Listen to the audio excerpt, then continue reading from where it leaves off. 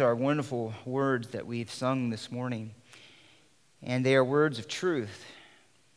And I pray that, and we pray with one mind and one heart, I'm sure, that you would take these glorious and wonderful truths of the gospel of our risen Savior and cause them to sink deeply into our hearts. For it is there that we have fellowship with you. It is there in the silence of our hearts when we go to sleep at night. It is there where we experience the trials and the joys of this world. It is there that we know your strength and your truth and its power in us to give us hope, instruction, light, encouragement, and at times conviction.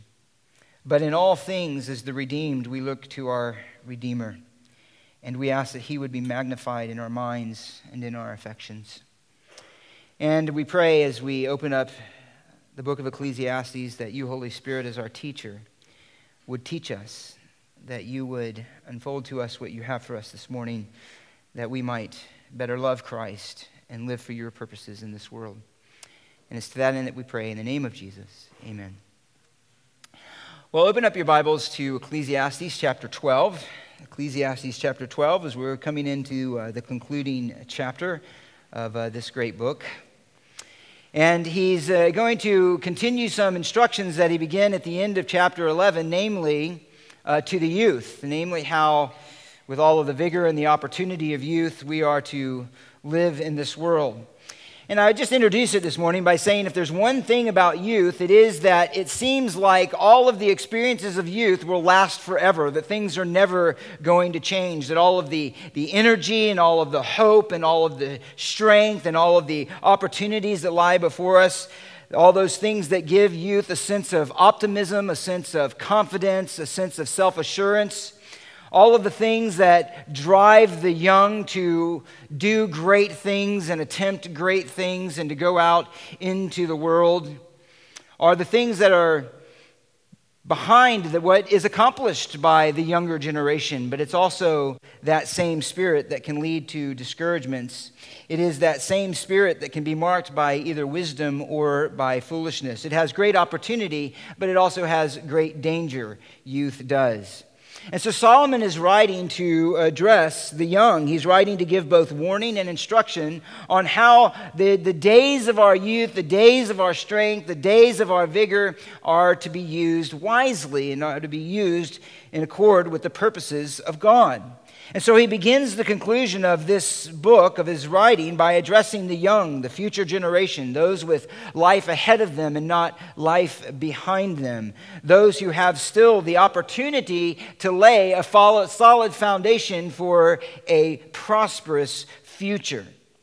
But it would be important to hasten to add that it's not counsel only for the young, but the exhortation and the principles behind it apply to everyone who still has life. There's a unique application to the young, I mean, that is who he's addressing, but the principle behind it is to lay hold of whatever future God has given us as long as we have the ability to do so, as long as we have life and as long as we have breath under the sun.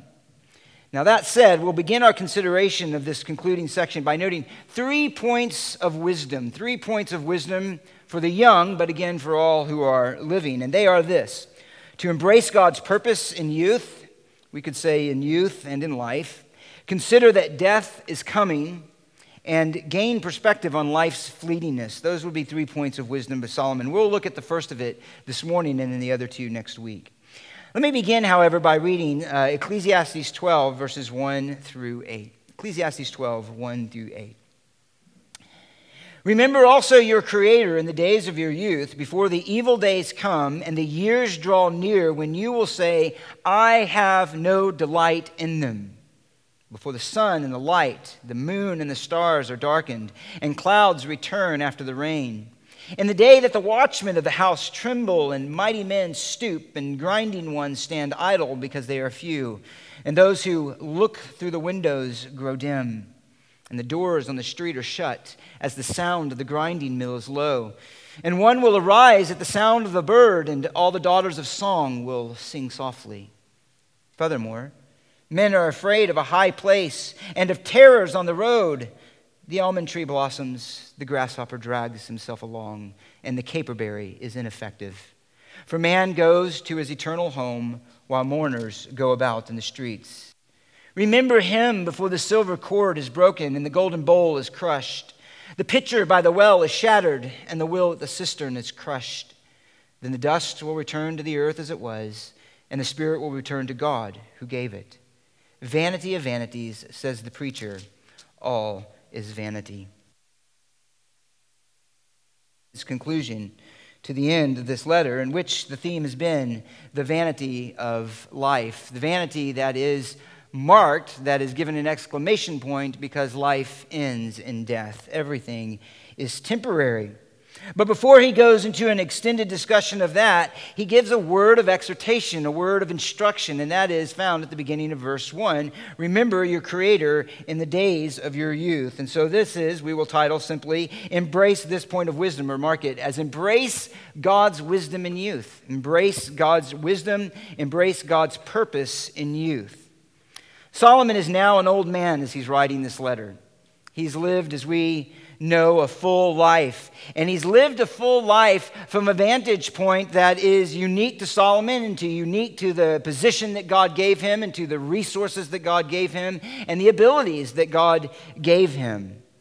He had experienced life with unlimited wisdom, essentially unlimited wealth, power, insight, intellect. He had everything at his fingertips. He was given an experience in life that allowed him to test everything that his heart desired, and nothing was withheld from him. You could say that he is one who lived life to the fullest in the fullest possible meaning of that phrase. Not partly in any way, but in every possible way, he experienced this life and this creation and all that it had to offer. As a matter of fact, after chronicling some of the details of that, he says this in verse 10 of chapter 2, all that my eyes desired, I did not refuse them. I did not withhold my heart from any pleasure, for my heart was pleased because of all my labor, and this was my reward in all my labor. He was absolutely unrestrained in his ability to do whatever his heart desired in this world and in this life. And moreover, he did so in possession of the unique gift of wisdom that God had given to him, that enabled him to observe, to think, consider, and have insight into everything that he experienced, to communicate that insight to the covenant people of God and in Holy Scripture. He was a man of unparalleled ability. And here he writes at the end of his life, having experienced everything that a man could possibly experience in this world, writing also under the inspiration of the Holy Spirit. So he is one who, in his concluding remarks, that we should listen to. He's one, if anyone we should listen to, it is to listen to the counsel of Solomon at the end of his life. And how does he begin his conclusion of all things? By giving counsel to the young. By one who is at the end of life saying, this is how you should begin your life, this is how you should live your life, this is how you do it wisely, this is how you avoid foolishness, this is how you know God's will and God's blessing.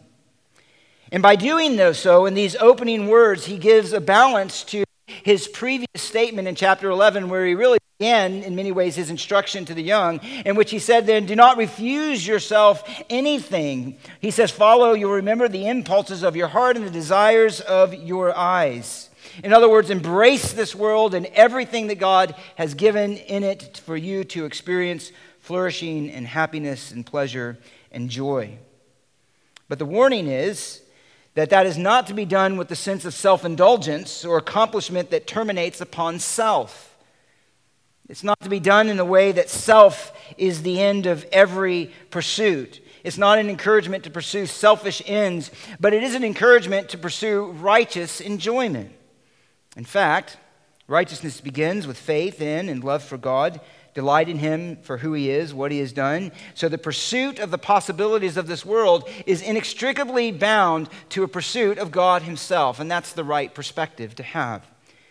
To righteously embrace the opportunity and even the encouragement to experience everything in this world is to do so with God as its end, with God as the end of it all. And that's really the key. And so here, Solomon captures a reflection of this idea in these opening words, remember also your Creator in the days of your youth. So let's ask first then, what does he mean by this? What does he mean by remember? Well, when he says remember, he's not meaning the opposite of forgetting. It's not simply that. It can mean that, but that's not how this term is often used within Scripture. He's not saying remember as in the opposite of being absent-minded, but it has the idea of thinking, considering, taking into account. You could even include the idea of meditation. He stated earlier, just as an indication of that, in chapter 11, verse 9, he says, or verse 8, remember the days of darkness, same term. Remember the days of darkness. In other words, consider them, gain wisdom by them, reflect upon them, and consider their implications for your life. But even beyond that, the idea of remember is a rich biblical concept, and it's connected to the idea of the covenant. It's connected to the idea, ultimately, of relationship, ours to God and God's to his covenant people. And it concludes the idea of considering and thinking about that relationship and acting consistent with it. Let me just give you a few examples, or one really primarily. In Psalm 78, for example, the psalmist, reflecting upon the trouble and the difficulty of Israel because of her being under discipline for God, recounts the history of Israel and then says this, and they remembered God was their rock and the Most High God their Redeemer. In other words, in the midst of their affliction, they remembered God as their covenant maker and keeper, and they called out to him in hopes of him acting according to the loving kindness that was at the foundation of the covenant. Similarly, God also, it says in Psalm 38:39, remembered that they were but flesh, a wind that passes and does not return. That is to say, that God considered his covenant, and he acted toward them according to their feebleness and their weakness, and in light of his promises to them as their covenant-keeping God. Often, God's acts of deliverance in the Old Testament particularly, it said that he remembered his people. He remembered his covenant, such as in Psalm 106, it says that he remembered his covenant for their sake and relented according to the greatness of his loving kindness. It is not, of course, that God was forgetful and went, oh yeah, right, these are the people that I made a covenant with. It is to say that at that moment, God chose to act decisively according to his promises and consistent with his promises to them as his people. So here, when he says remember, it is to consider from the perspective of the godly and the wise. It is a summons and an exhortation to say, consider, think about the realities beyond the moment, and don't aimlessly flitter about life. Stop and take a reckoning of who God is. In other words, it is a reminder that youth is not to be a mindless sense of running from pleasure to pleasure, from activity to activity, from one whim to the other. It should be a time that is governed by reflection, thoughtfulness, consideration of the purpose of life. But I think we would all know in our own lives and in those around us, if there's one thing that's lacking, a common characteristic of youth, is to not reflect, to not act soberly, to not have a consideration of things larger than whatever the immediate concern is. So he says remember, but then what are we to remember? What are we to remember? Well, he says remember also your Creator in the days of your youth. Remember your Creator. Remember your Creator. This is then to consider the reality that your life, he says, your very existence, everything, your very purpose of being here is not self-defined. It's not autonomous. It's not merely to be used for whatever your own whim and definition of reality is. You have a Creator. This is to say that you are not the sum total of your reality. There is the reminder that there is truth outside of you. There is one outside of you who defines reality, to whom you are answerable, which he's already hinted at previously. Remember that your decisions will come into judgment. He'll end that way as well. In other words, he's saying that there is a reality, there is an objective reality, there is truth outside of yourself, and you would do wise to consider it and not to ignore it. And that begins with understanding that you have a Creator. That you have a Creator. Now, this is highly significant. And it's highly significant that the very beginning of the books of the law, the very beginning of Scripture, is that God created all things. It is an unabashed declaration that God alone is the maker of all things. And really, and maybe you've thought about it this way, but to say that God is the creator of all things is the foundational truth of everything else. Everything else is dependent on that. Everything else flows out of that. And just as a footnote, that is a monumental truth and declaration within the context of Israel. As we well know that all of the nations around them had many gods. They had many things that they attributed to many different deities. What made Israel stand out among all of the nations, and indeed as the covenant people of a revealed religion of the true God, is that they worshiped the one who was not a God, but the God from whom were all things, and that set them apart. That they had a creator, that the one who had created all things and all nations was their God. It is a fundamental truth. It is the fundamental truth not only for Israel, it is the fundamental truth for us who are of the new covenant, who are Christians. And as I noted, it is the fundamental reality to everything else. If that is missed, then everything else will go astray. We wonder what are the effects of evolution and what are the effects of the denial of God as creator, the supreme being from whom are all things, through whom are all things. And it is to deny him as creator and then to live foolishly. We'll come back to that. But I do want to consider just briefly how central this idea is, this reality is, not only to gain wisdom, but for us to understand reality. As I noted, it is what has made Israel unique among all of the nations of God. And again, that's an implicit apologetic as well for the supernatural nature of Scripture. It was not something that was born out of their environment. It was something that stood in direct contradiction to their environment because it was given by God. They had one God, the creator of the ends of the earth. And all of God's acts to them as a people, and particularly as a nation, was to accentuate that one point, that he was the creator of all of the nations. After he formed them according to his promise within the womb of Egypt, and he delivered them out of that womb from their bondage to lead them to the land that he had promised, he made this declaration over and over that you will remember, that he was going to act so that they will know and so that the nations will know that he alone is God. He gave the judgments that he gave and he did the things that he did so that he could declare before all that everything else is a false, that he alone is God. Just listen to a couple. He says in Exodus 6:7, "Then I will take you for my people, and I will be your God, and you shall know that I am the Lord your God who brought you out from under the burdens of Egypt, and I will bring you to the land which I swore to give to Abraham, Isaac, and Jacob, and I will give it to you for possession. I am the Lord." Chapter 7, verse 5, he says he's acting. Verse 4, he says, "When Pharaoh does not listen to you, then I will lay my hand on Egypt, bring out my host, my people, the sons of Israel, in the land of Egypt by great judgments." Why? "That the Egyptians shall know that I am the Lord when I stretch out my hand on Egypt and bring out the nations of Israel from their midst." And that goes on and is repeated. In other words, God wants to establish this fact that the God you serve is the God who is the creator of all things. No other so-called God is that, and has the power that he has. Now, there's many implications for this then, as we are to consider the fact that God is the creator, as that is the foundation of our wisdom and our way to live rightly in this world. What does it mean then to say that we are to consider that God is creator? What does it mean, and how does that function as giving wisdom to those who are young and to all of us? Well, let me just give a few, and this is by no means exhaustive. First of all, it means this.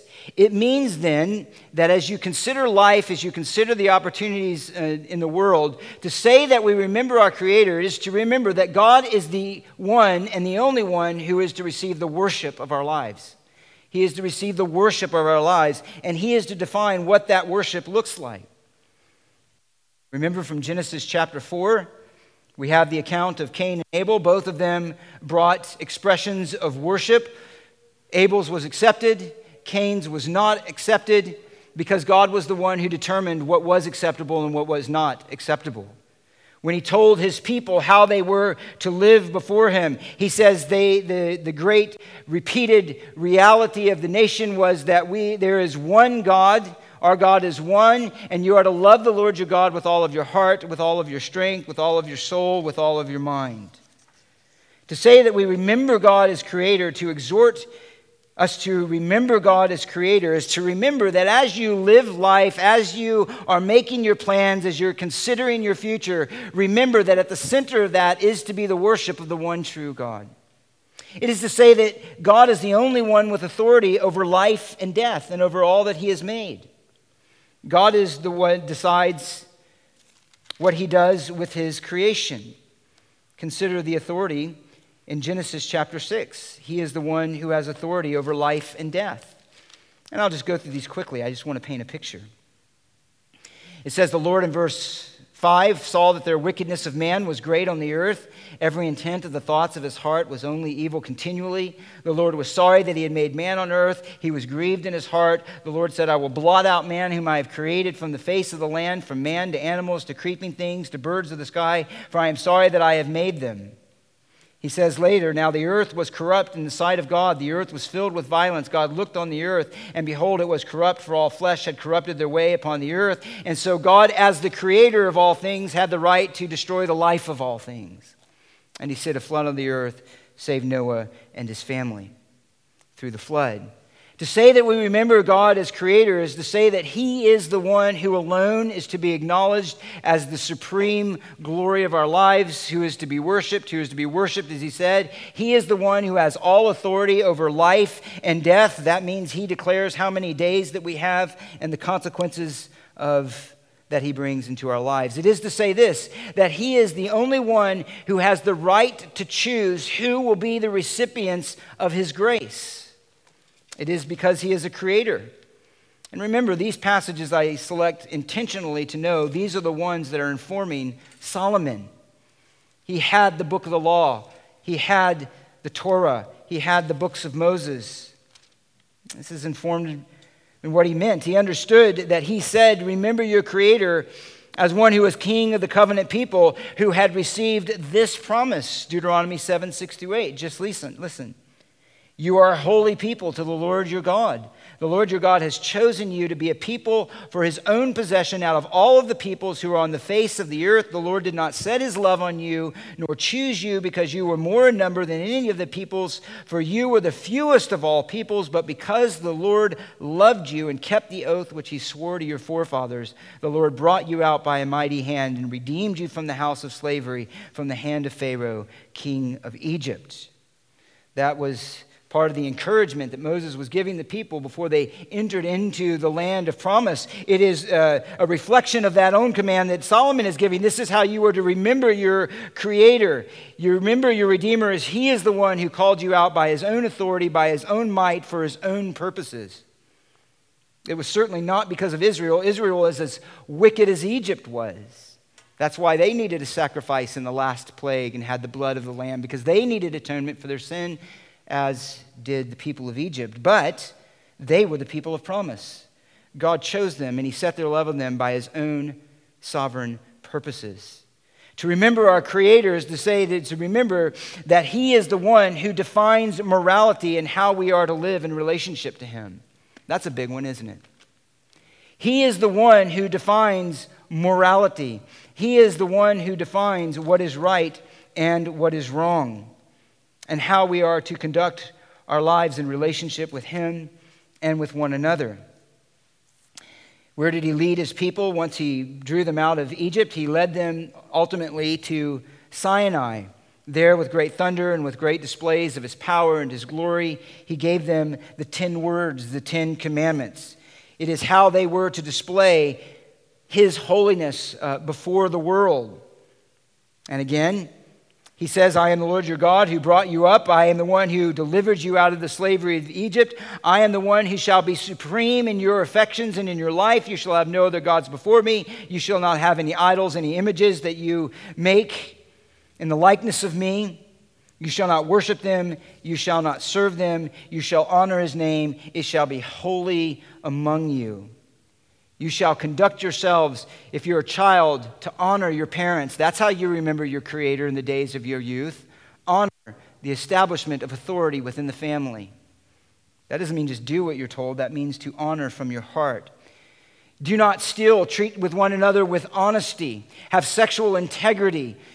Make sure your desires and your affections are rightly set on godly things and not coveting and not wanting those things that are not given to you.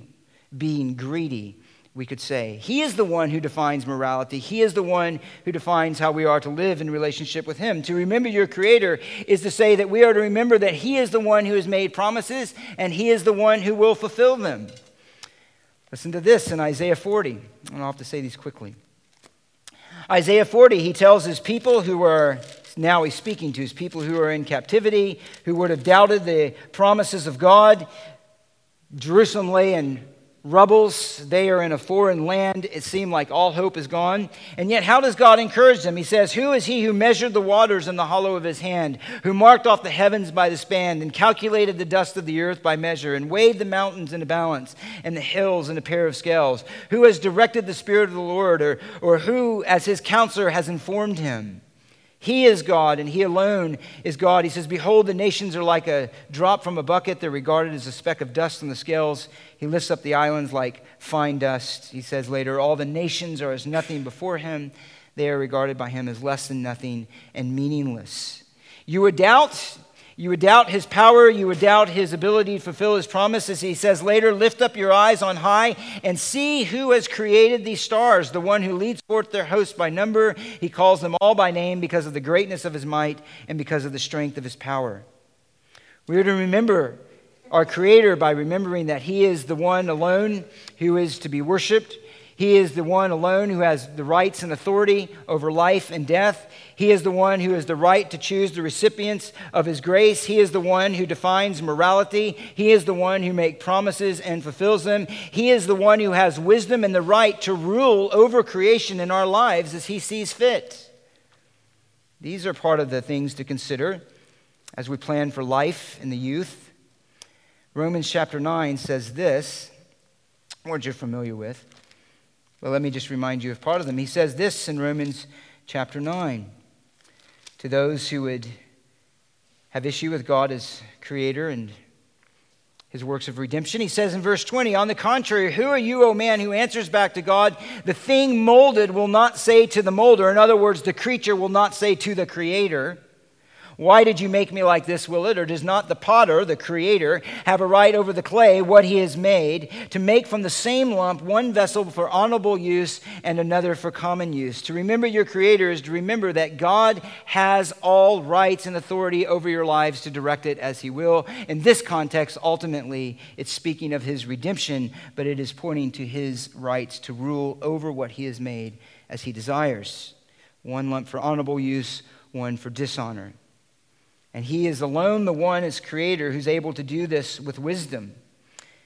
And so Paul ends this in Romans 11, "Oh, the depth of the riches of the wisdom and the knowledge of God, how unsearchable are His judgments and unfathomable His ways. Who has known the mind of the Lord? Who has become His counselor? Who was first given to Him that it might be paid back to Him? For from Him, through Him, and to Him are all things. To Him be the glory."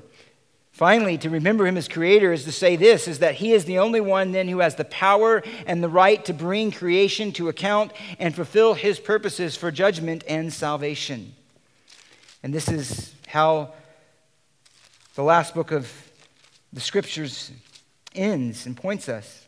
It's the beginning of the end, but He says in chapter 4, speaking of the Father, after declaring His holiness, it says, "Worthy are you, our Lord and our God, to receive glory and honor and power." Why? "For you created all things, and because of your will they existed and were created." So therefore, God, as you bring judgment upon the earth, as you fulfill your purposes on the earth, as you fulfill your salvation to those whom you've called to yourself, you are the one who has the right to do this. And you are the one who accomplishes this through the Son, through whom you created all things.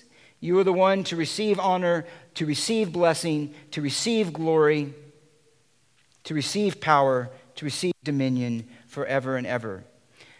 So when Solomon says, remember your Creator in the days of your youth, it is to say, remember that He who created you therefore defines reality, He defines morality, He defines truth, He defines righteousness, He defines meaning, He defines the purpose of the life, and He rules over it with all authority, wisdom. And He alone is the one to receive glory from your life. All of these things are to be considered as you follow that exhortation to go after the impulses of your heart and the desires of your eyes, and as you anticipate your future as the youth. Only the one who created life can determine its purpose for which He created it and give meaning to it. Just as a footnote to that, I can remember when I was, before I was saved, and many of you will connect with this as well in your own lives, that there was, as God brought me to the end of myself through a long process, a sense of meaninglessness, of purposelessness. You don't care whether you live or die. That's a common experience to people before He brings them to faith in Christ. And the one truth, I didn't understand it all, but I knew experientially in my heart that all of a sudden was this radical transformation when God saved me. And again, I didn't understand all of what was going on, was that there was a sense of purpose to life.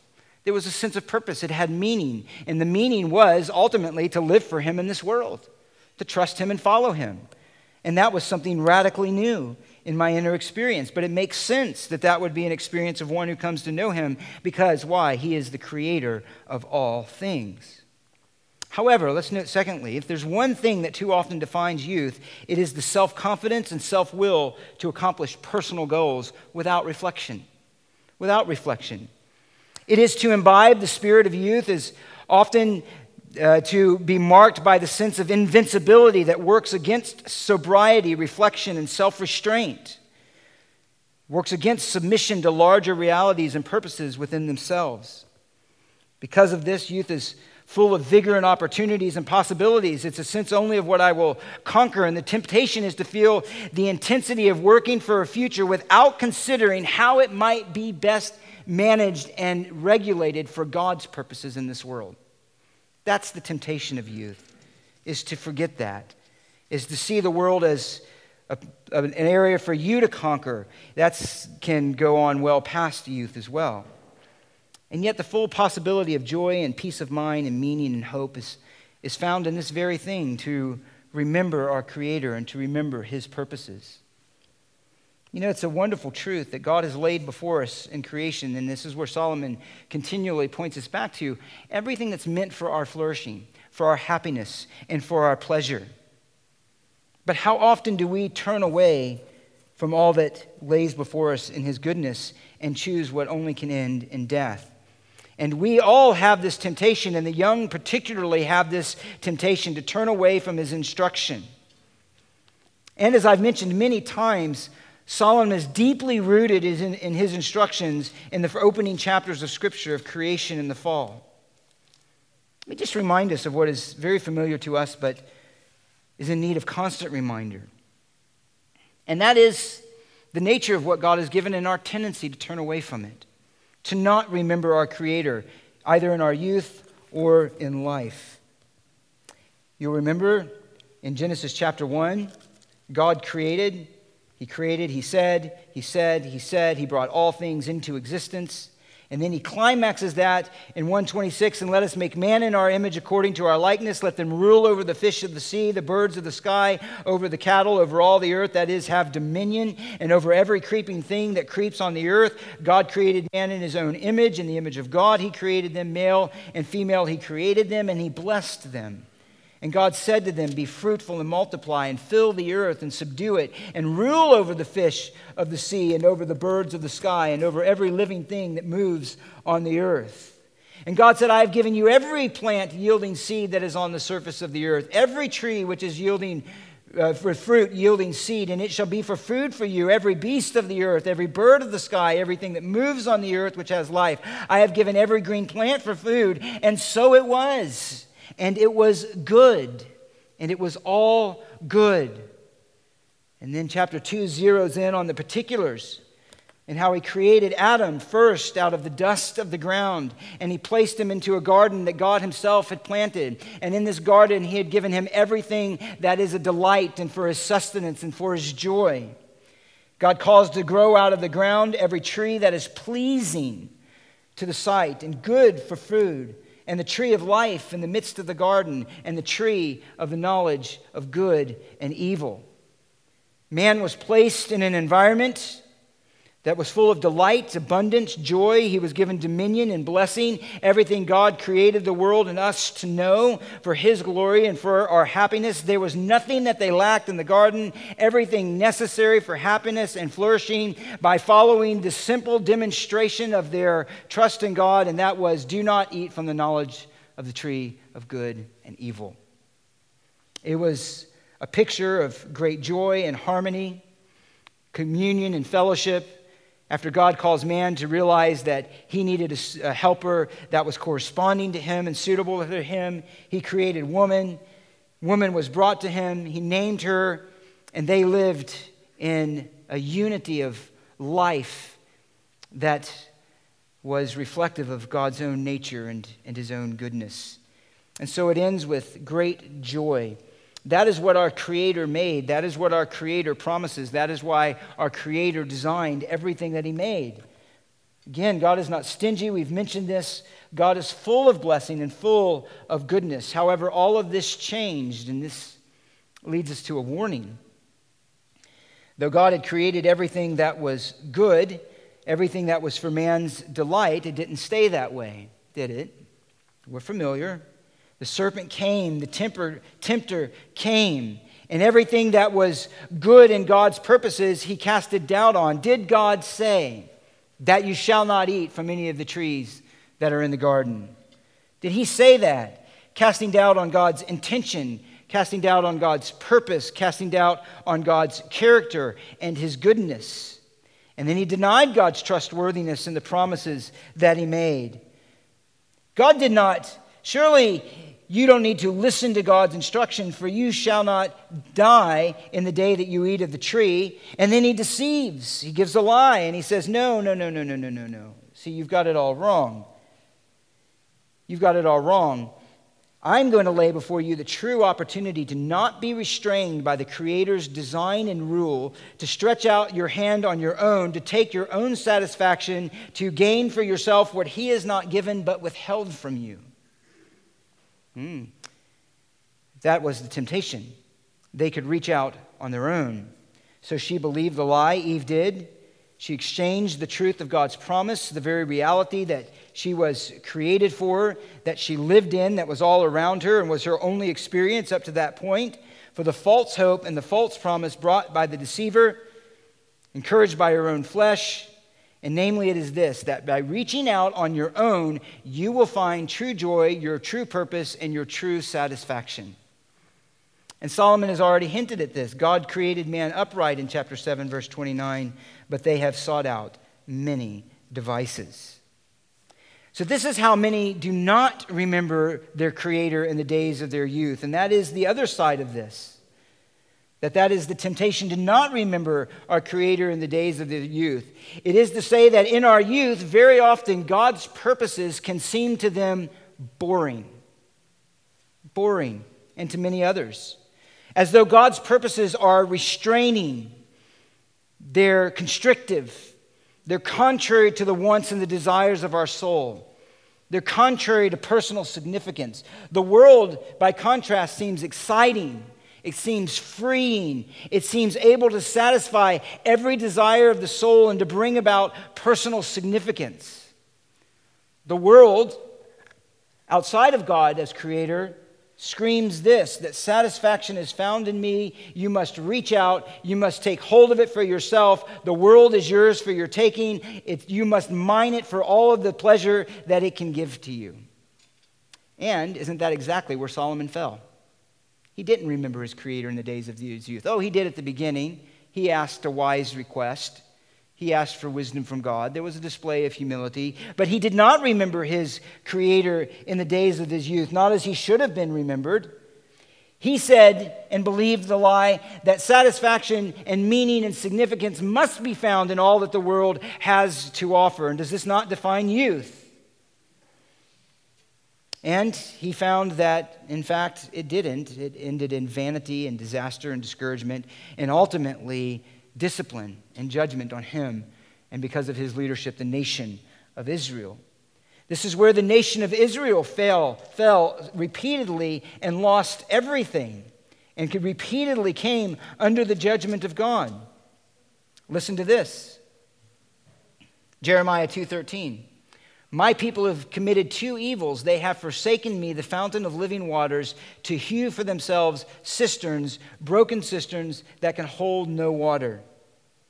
To not remember our Creator in the days of our youth, to not remember our Creator in life, is to say that He is somehow deficient in who He is and what He has to offer. And if pleasure is to be found, it is not going to be found in His ways, His word, His righteousness, His truth, submission to His will. It's going to be found by what I can grab for myself. And oh, the world is very enticing. Very enticing. Satan has, through his influence, shaped a world that appeals in every possible way to what sin desires for the satisfaction of itself. And again, this is where youth so often fails. And this is where many still fall to the lie of Satan and serve and worship the creature rather than the Creator. This is the very danger that Solomon is seeking to warn us against. Remember your Creator in the days of your youth. Remember your Creator in all of your life. Remember your Creator. Isn't this as well how Romans begins? The failure to remember our Creator. This is the very essence of sin. The wrath of God is revealed from heaven against all ungodliness and righteousness of men who suppress the truth and unrighteousness. Why? Because that which is known about God is evident, for God made it evident. How? For since the creation of the world, His invisible attributes, His eternal power and divine nature have been clearly seen, being understood through what has been made, so that they are without excuse. Isn't it interesting that the beginning of the law and the beginning of the gospel is that God is Creator? He is the maker of all things. He is the one who is to be the end of all things. He is the one who determines reality. He is the one who is only rightly to be worshipped. But the very essence of sin, even as Adam and Eve did, is to say the creation is much more appealing than the Creator. The creation offers much more promise for my joy and my happiness than does the Creator. Taking things on my own is much more likely to yield to me and give to me the desires of my heart rather than submitting to another. That's how sin works. And so even though they knew God, they did not honor Him as God or give thanks. They became futile in their speculations. Their foolish heart was darkened, professing to be wise. They became fools. Eve thought she was wise. She thought that was a good choice, something that would be for her profit, something that would not have the consequences that it had, that God's word would not be accomplished. And verse 23, they exchanged the glory of the incorruptible God for an image in the form of corruptible man and birds and four-footed animals and crawling creatures. And God gave them over to the lust of their hearts, to impurity, so that their bodies would be dishonored among them. Too often in youth, it is marked by forgetting and not considering the Creator, by seeing everything attractive, everything desirable in the creation.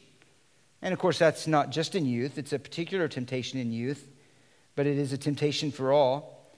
And what is the result of that? It is a youth, it is a life, it is the opportunities in this world that God gives for flourishing that are rejected, and instead, verse 25, it is to exchange the truth of God as Creator, as the giver of life, as the sustainer of life, as the one who is fulfilling His purposes, as the one who is to be the end of all things. The opposite of considering that, of yielding to that, of remembering that, is to do exactly what Eve did, and that is to exchange the truth of God for a lie or the lie, and worship and serve the creature rather than the Creator, who is blessed forever. And what is that going to lead to? Sexual immorality and perversions. It's going to lead to every kind of indulgence, the despising of authority, disobedience to parents, pride and boastfulness and arrogance and inventors of evil. That describes most college campuses and sororities and fraternities, doesn't it? Everything that is debased and everything that is debauched. Youth is seen as not a means of how can I live my life wisely, but how can I indulge now with a freedom that I've never known to, up to this point in life, indulge every desire and every pleasure without regard to God as Creator. This is a warning to those who think they will enjoy the world now and get right with God later. You ever heard that? Contrast to think that the whole point of youth, As the world's wisdom is to sow your wild oats. Go out and lay hold of all of these things. You can be mature later, but go ahead. Fulfill all your desires. Go and experience the world. Get serious later on. Even some who claim to be Christians say things like, I just want to do certain things. I feel like I haven't tried them yet. And usually by that they mean sinful things. I'll get right with God later. All of these are statements of unbelief, of an unregenerate heart. And even if someone does not say this explicitly or even think it explicitly, this is very often how many people, even who profess Christ, live. They live as if the world is far more interesting than Christ, especially youth. Isn't that the truth? As if the world is far more interesting than God, far more intriguing, far more satisfying than Christ. Simply look at the things that attract us and that draw us the most, the affections of our heart. It's a simple test. The things that we give our time, our thoughts, and our energy to. These are the warnings. Remember your Creator in the days of your youth. Remember your Creator in all of the days under the sun that God gives to you. He is the one who defines your purpose. He is the one who offers goodness and flourishing and joy. He is the one whose satisfaction is real and cannot be changed. He is the one who is faithful to his promises. He is the one who is fulfilling his purposes in your life. He is the one whom you are to consider in the days of your life and in the days of your youth. And I want you to notice another thing about this. And this is important as well. That Solomon's instruction supposes the fact that he expects the youth have ability to do this and to live consistently. Now that seems rather obvious, but it's actually very countercultural, isn't it? And many of us know this. We're not immune to this ourselves in our own home. But the reality is this, that we put far too few expectations and responsibilities on our youth. We have, as a culture and as individual families, so lowered the bar of maturity that we expect that we excuse and give much allowance to immaturity and selfishness and foolishness, as if it's just a part of youth and we let it go. But that's not the expectation of Scripture. God gives instruction that says, I expect youth to act wisely, to learn wisdom, to listen to the instruction of their parents, to consider their Creator in the days of their youth, to consider the implications of that to their life as you make plans and as you live your life. God does not expect or make allowance for immaturity, for selfishness, and for irresponsibility. This is not God's perspective. His perspective is to learn wisdom. Consider your Creator in the days of your youth. Many examples of this. The best of that is Daniel. Daniel was likely a teenager when he was taken from his home, put into a foreign land, put under the influences of a foreign people. And what did he do? He acted with integrity. He acted with godliness. He acted with faith. He acted with righteousness. And God used him for great things for his people. For that matter, consider this. Mary, the mother of our Savior, was likely a teenager when the angel announced to her that what will be conceived in you from the Holy Spirit is in fact from God and the Messiah. She gave birth. Why? Because she was a righteous woman. She is one who had remembered her Creator in the days of her youth, as did Daniel and as did others in that line. It is not an expectation that is too high, and it is not one that we should just very lightly ignore in the lives of the youth. It's how wisdom is gained. It's how foolishness is avoided. To remember our Creator is also then to remember our Redeemer. And this is crucial to put these together. It's already been hinted at in the text I read. For Solomon, to remember the Creator, to make this, is to say, to remember the God, again, who is faithful to his covenant and who redeemed Israel from bondage to Egypt, who has made his presence known, who has given the temple and the priest and the sacrifices, who has revealed himself to his people, who has given an atonement for sin. To remember your Creator is to remember that he is the Creator not only of all nations and all things, he is also the Creator who has redeemed you as his people. For the church, it is to remember this. Much more could be said, but the church, it is this. It is to remember our Creator and Redeemer who is revealed in Christ. So what does it mean to remember our Creator? Well, ultimately, from our vantage point, in the progress of God's revelation, it is to remember that our Creator is none other than Him who was also revealed to us in the person of Jesus Christ. In the beginning was the Word was with God, and the Word was God. He was in the beginning with God. Listen, all things came into being through Him, and apart from Him, nothing came into being that has come into being. In Him was life, and the life was the light of men. You cannot remember your Creator and consider your Creator without considering Christ, without considering the revelation of God in Christ. And what ultimately was that revelation? That in Him was life, and the life was the light of men, and the light shines in the darkness, and the darkness did not comprehend it. That the Word became flesh and dwelt among us, and we saw His glory. Glory is of the only begotten from the Father, full of grace and truth. No one has seen God at any time. The only begotten God who is in the bosom of the Father, He has explained Him. What does it mean to remember our Creator in the days of our youth? It is to look at Christ. It's to look at Christ as the one through whom God created all things. To remember our Creator is to remember that He is the one in faithfulness to His promise took on the likeness of His creation. Listen to this with the words of Solomon echoing in your mind. Listen to the words of Paul.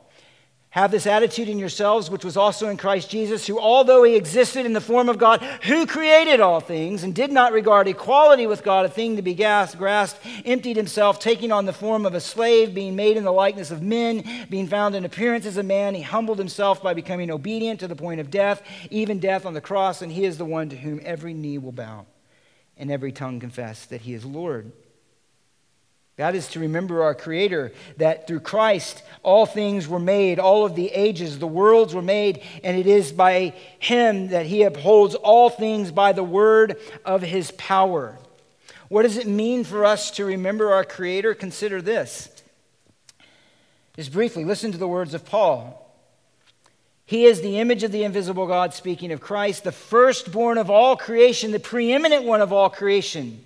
And we cannot remember our Creator without considering this, that by Him all things were created, both in the heavens and on the earth, visible and invisible, whether thrones or dominions or rulers or authorities. All things have been created through Him and for Him. He is before all things, and in Him all things hold together. He is also head of the body, the church. He is the beginning, the firstborn of the dead, so that He Himself will come to have first place in everything. For it was the Father's good pleasure for all the fullness to dwell in Him, and through Him to reconcile all things, that is, all creation, everything that He just named is created, to Himself, having made peace through the blood of His cross. Through Him, I say, whether things on earth or in heaven.